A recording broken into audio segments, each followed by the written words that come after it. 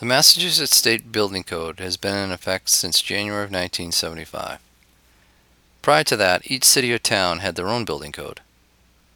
The document was a statewide mandate applying to new construction in some existing buildings. Energy requirements were drawn up by the Energy Advisory Committee, which was written with the help of the U.S. Department of Energy and the Mass Division of Energy Resources. Although the General Building Code has undergone several revisions, the requirements germane to energy efficiency saw very little updating. In 2008, that all changed. On July 2, 2008, the Commonwealth passed into law the Green Communities Act. This legislation set goals for reducing energy costs by making energy supply more competitive. It also sought to promote renewable energy options by offering financing to renewable energy developers. Also, within the legislation, the Green Communities Division was created. This provided technical and financial support to towns and municipalities for their efforts to become green.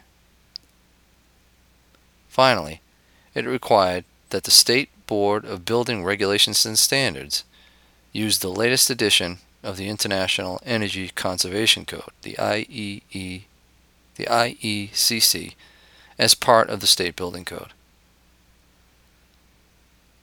In May of 2009, the Mass Board of Building Regulations and Standards approved Appendix 120AA as an optional amendment to the 7th edition of the Mass Building Code. This stretch code, as it is named, became an alternative to the base code presented in the 7th edition. It is a document that combines the energy standards set by the International Energy Conservation Code and supplemental standards added by the Mass Building Board of Regulations and Standards. The forthcoming 8th edition of the base code will use the standards set by the IECC.